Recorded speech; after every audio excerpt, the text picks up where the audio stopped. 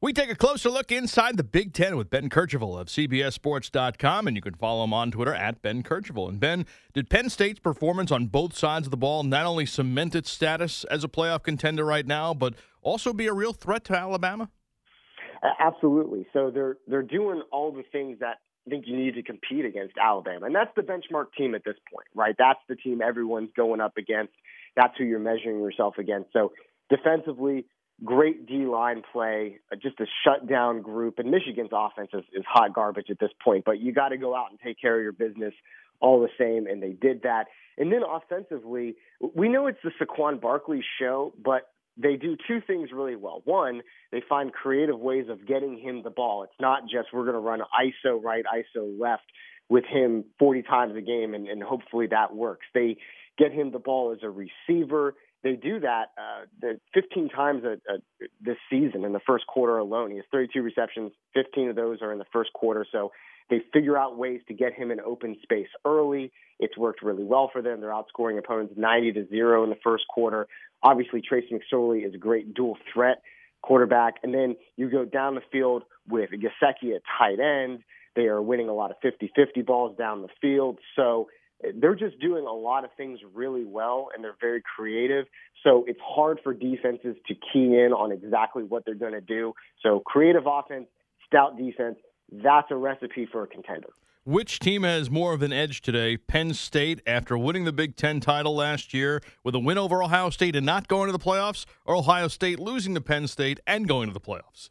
Oh, well, that's what happened last season. So I guess I would have to probably go with the latter, since it now appears that you don't have to necessarily be a conference champion to go to the playoffs. But I don't know that either situation is very likely.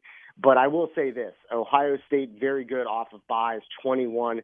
Urban Meyer is very good off of buys, 21-1, and over the course of his career, his only loss is at Bowling Green. So I would actually say that Ohio State has a very good edge today. How do the Buckeyes prevent Penn State from getting off to the quick starts that they've liked to get off to this year today? It's tough. You got to be very good up front with their defensive line. Thankfully, that's where Ohio State's strength is. They're so good that in those third and long situations, they can just put four defensive ends on the field and just run this incredible rush package. So you have to be very, very good up front. Defenses have actually done a pretty good job of keeping Saquon Barkley in check in the ground game over the past few weeks. Northwestern did a really good job just a few weeks ago. So I think Ohio State has the stout up front to get that done. It's really going to be up to kind of second level of the defense. Can the linebackers stay with him in open space as a route runner? Can they shut that down and prevent them from being as creative as they want to be? So I like what they have going on up front. I think that second level of the defense is really going to be the key for the Buckeyes. Let's put on the draft hat for a moment, as I'm sure there are going to be lots of GMs and scouts on hand today. Who is the best NFL prospect that will be on the field today in Columbus? It's got to be Barkley. He's probably the most complete running back in college football. And right now in the NFL, what running backs are asked to do, they have to wear so many hats, and Barkley can wear all of them. You know, you go back to last season when Christian McCaffrey was going into the draft, and everyone was saying, well, his versatility is his biggest strength. Well, add that versatility to Barkley, but then put on a traditional power back's body, 5'11", 230 pounds, but he has the shiftiness, he has the feet, he has the vision, he has the breakaway speed. But then you line him up outside, he can run routes, he can pass protect, he can get those short yardage when you need them. So he can do all of those things, and he can do them at a high level, but he has the body to endure the type of hits that he would get in the NFL. He's been very, very healthy over the past few years. So I think all of this bodes well for him. If you have a chance to take Barkley, I think he can be that Ezekiel Elliott type where he can come in, make an impact right away, and really be a franchise-changing player. No question, as we talk with Ben Kercheval of CBSSports.com, as we take a closer look inside the Big Ten. Wisconsin is in action right now, but are the Badgers getting a bad rap? I mean, this is a very similar team from a year ago that held up okay despite a tough schedule, and now rolling with a softer schedule this time around. They are rolling. That's probably why no one's paying attention to them, because they're going up against pretty easy competition week in and week out. But if anyone hasn't been paying attention to the Badgers, here are the cliff notes. That defense is absolutely for real. Up until a few weeks ago, they had been shutting out opponents in the second half. And that really says a lot, not just about how good they are, but about their mental fortitude. When you're going up against lesser competition, it can be easy to go, okay, final 30 minutes, we're up by 21 points. Let's kind of coast to the end here. But they've been doing a very good job of maintaining that edge. They have great depth on that side of the ball. They currently lead the nation with 4 pick sixes, so they're getting points from that side of the ball as well. Offensively, Jonathan Taylor, we call him Jonathan Taylor touchdown. He's that bell cow back for the Badgers. He's the guy who's really going to be carrying them, I think, to the Big Ten championship game. The one sort of Achilles heel for this team is obviously that passing offense. Alex Hornibrook, by this point, is a little bit more seasoned since he was asked to take over the offense a year ago. I still don't know if he's the quarterback that you want to say, okay, we need you to lead us to a game-winning victory here, but he gets the job done in terms of what he's asked to do. I think they need to be a little bit better with ball security. Overall, though, Wisconsin, a very solid team that to get to the Big Ten championship game, it's just one game. You're 0-0 all over again. You know, Michigan State faces Northwestern today, Ben, and with back-to-back wins, is this Wildcats team more the one that many had expected to be tough in the preseason? This is probably my upset pick for the day, and I know the line's not very big, but Michigan State's number 16 in the country and Northwestern's unranked. So I mentioned a little bit earlier that Northwestern had done a very good job against Saquon Barkley just a few weeks ago in containing him. They were really keyed in on him. It doesn't show up in that 31-7 loss, but that part they did a very good job defensively. So I think they match up very well with Michigan State in that run offense with Brian Lewerke trying to run the ball. I think they're going to do a good job against that. Michigan State has a really tough 3-game schedule. They get Northwestern today. They have to play Penn State. I think they have to go to Ohio State. So facing a really tough stretch and going on the road against the Wildcats, who are a very, very tough-minded defensive team. I would expect a low-scoring game, probably take the under in that one. But Northwestern, to me, I think has the defensive fortitude to get it done. You know, you had mentioned the tough road ahead for Michigan State, and Mark D'Antonio said they haven't played their best football yet, but given their schedule, even though they're 6-1, what makes you think there's better days ahead for this team? Well, it's been a really tough road for them over the course of the season. They lost early on to Notre Dame. They really shot themselves in the foot in that game, but clearly Notre Dame is just in another class. And then had a close win against Iowa. That Michigan game, I almost throw that one out. And that's not a shot at Michigan State or anything. It's just 5 turnovers in monsoon conditions is really not the norm. So throw that one out. On the ropes against Indiana, they were had to survive a comeback from Minnesota. So just a lot that they've had to endure over the last 4 weeks. Certainly this team is better than last year because all those young guys that got playing time are back. They're a little bit older. They know how to handle those situations.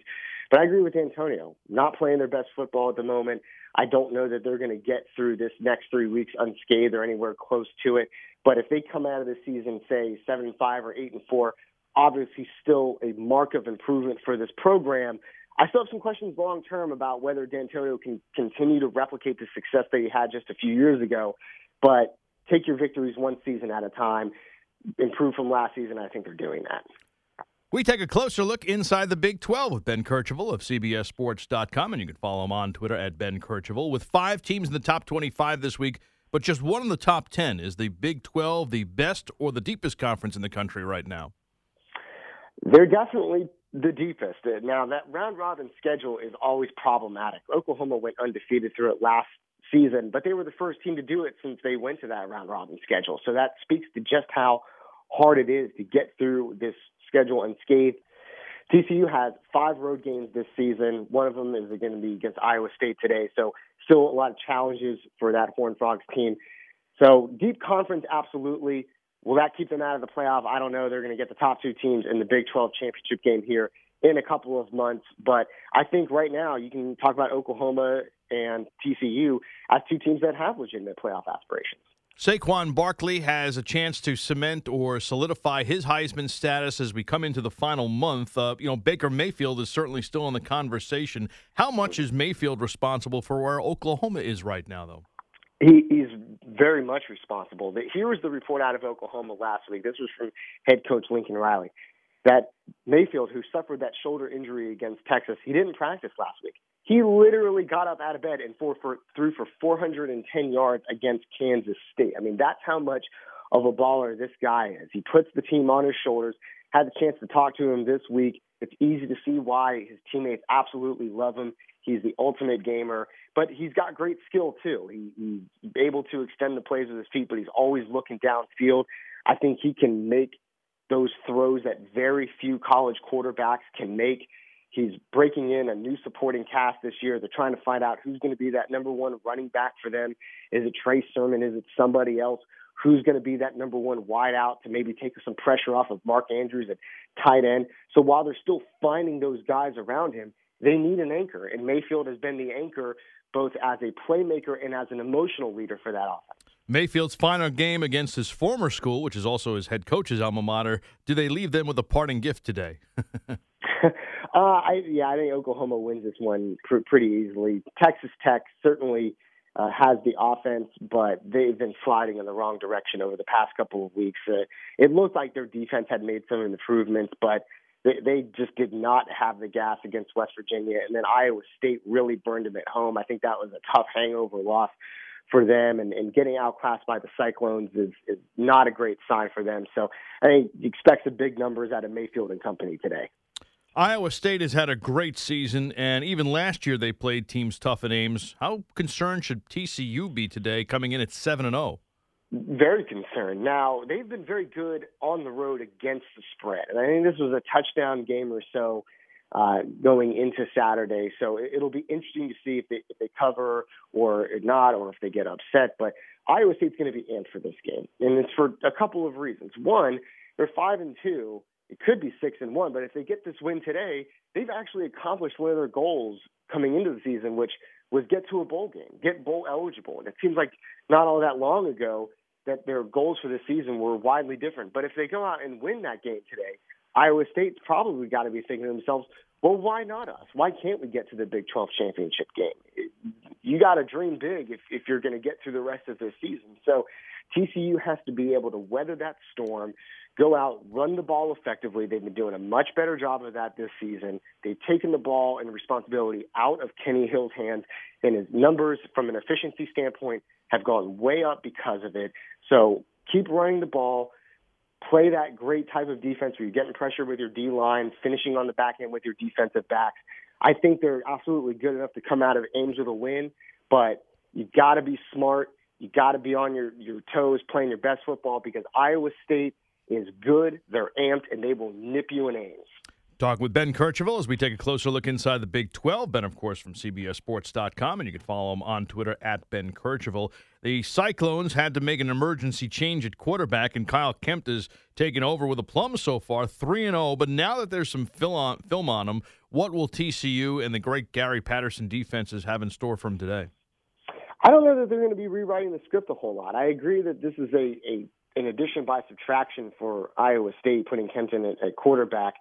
But for TCU, they do a couple things really well. They get pressure with their defensive line, and they're really great at finishing in the backfield. They're very, very tough, very physical up front. So I think they're just going to continue to do that. And then they just drop guys back into coverage, and they trust their defensive backs enough to go and make plays down the field. And Alan Lazard, who's Iowa State's great wide receiver, they're going to have to try to find ways to get him open, scheme him open, because otherwise TCU is going to be able to bracket him. So I think just for them, it's continuing to do those little things right from their base defense.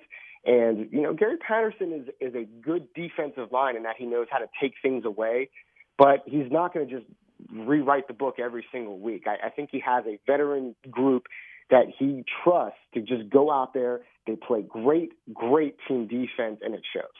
Kyle Kempt has 7 touchdowns and only 1 interception in his first 3 games. He comes from a great program in Mount Union where his head coach went to school, and he was a big recruit. Was all that he needed an opportunity? Yeah, and sometimes it comes when you least expect. Jacob Park was the guy at the beginning of the season, but had that really tough game against Texas. Now he's taken that medical leave, and sometimes it's not always about what happens in practice. It's what happens when the lights come on, and there's your opportunity. And Kempt has really made the most of it. Like I said, it's been an addition by subtraction for him. And that's the funny thing about those playmakers is sometimes you think you've got the depth chart all figured out for one reason or another. Maybe it's how guys look in practice. Maybe it's, okay, guys transferred in, so we've got to give him a chance. But then you get through the course of the season, and sometimes just about how guys react to game situations. And Kemp has been very good since that responsibility was put on his shoulders. We alluded to Texas Tech before. Obviously, they're taking on Oklahoma today. The Red Raiders had a promising start, but have since dropped 3 of 4. What's happened? I just think it's caught up to them a little bit. There's been some market correction for them. Offensively, obviously, they're still very good, but just asking them to go out and win with offense is even in the Big 12 is not always a recipe for success. At some point, you've got to be able to make a stop. So you go back to that game against West Virginia, and they were playing pretty well defensively, but then they ran out of gas. And in the Big 12, teams are running 80, sometimes 90 plays a game pretty routinely. And that's not to say you have to shut all of those offenses down, but you've got to be able to, have the depth to withstand blow after blow. You've got to be good in red zone situations. You've got to be good on third down. You've got to be good in turnover margin. You're not going to be limiting teams to an X number of yards, so you've got to get your victories in other spots. And even though I think David Gibbs overall has done a better job with the defense this year, I just don't know that they have the guys to go out and make those stops. And so when you're either playing from behind or always asking the offense to do a little bit too much, then you're just putting yourselves in bad situations. So this is a better Texas Tech team, which is from last year, which is incredible because they don't have Pat Mahomes, who was a once-in-generation player. They'll get to a bowl game this year, but like I said, I think they're in the stretch of the season where they start off hot. There's been a little bit of market correction, and I think you're just kind of seeing them as a mid-tier Big 12 team. Finally, Tom Herman was able to succeed as an underdog at Houston, but at Texas so far in his first season, the Longhorns haven't had similar success in close games. Why do you think that is? It's been a couple of reasons. One is they've had very young quarterback play with Sam Ehlinger and Shane Buechele. Shane's going to get the start against Baylor because Sam Ehlinger is dealing with those concussion symptoms that he's really, if we're being honest, been dealing with over the past couple of weeks ever since Oklahoma. So part of it is youth and depth issues at quarterback. Defensively, they've been much, much better. But on offense, they haven't been able to run the ball very well. And that's been a real Achilles heel for them.